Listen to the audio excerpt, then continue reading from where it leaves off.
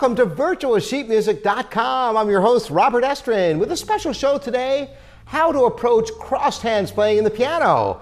Why would anybody want to cross their hands on the piano anyway? Is it just for show? Well, we're going to cover all of that today.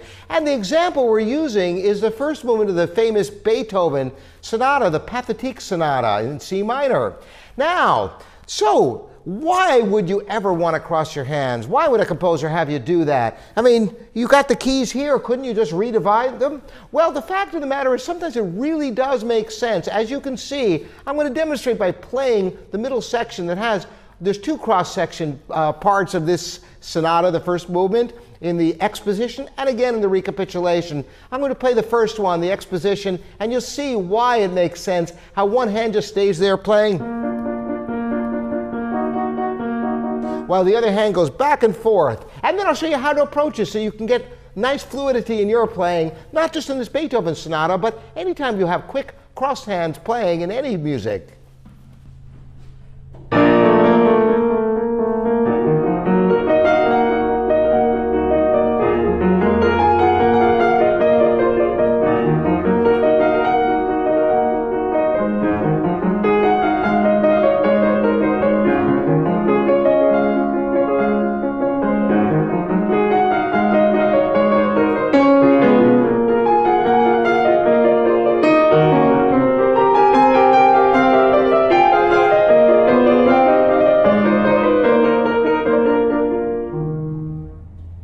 Just beautiful writing, isn't it?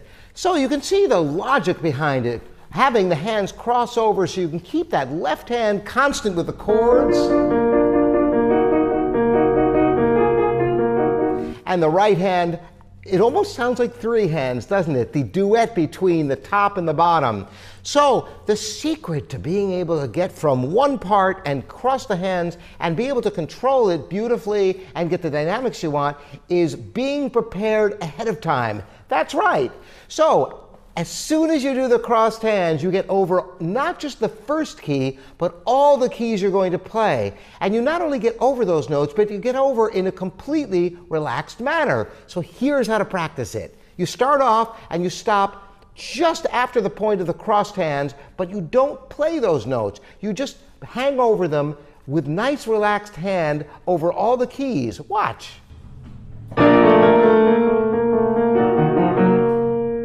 You notice how I'm over the three notes here, and the four notes here, I should say, and I'm ready to play them, but I don't play them at first. Instead, I'm just over them, very relaxed, ready for them.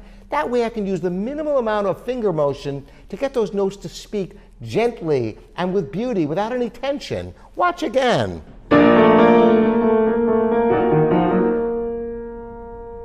I'm ready to go.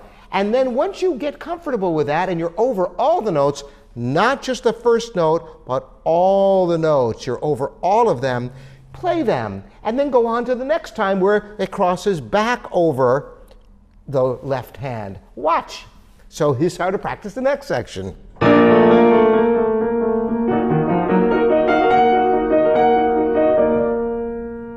And here my right hand is now over these notes. Once you're comfortable with that, you add those notes and continue on to the next crossed hands. Before you know it, the whole section has come together. This gives you the possibility of playing with a lightness and a beauty and control. And the other thing is, you'll be ready for the notes, so you won't have awkward rhythm with delays in getting there too late. You'll have control, and it will be beautiful. And you can use this with all your crossed hand playing where you have to cross quickly. Thanks so much for joining me, Robert Estrin, here at virtualsheetmusic.com.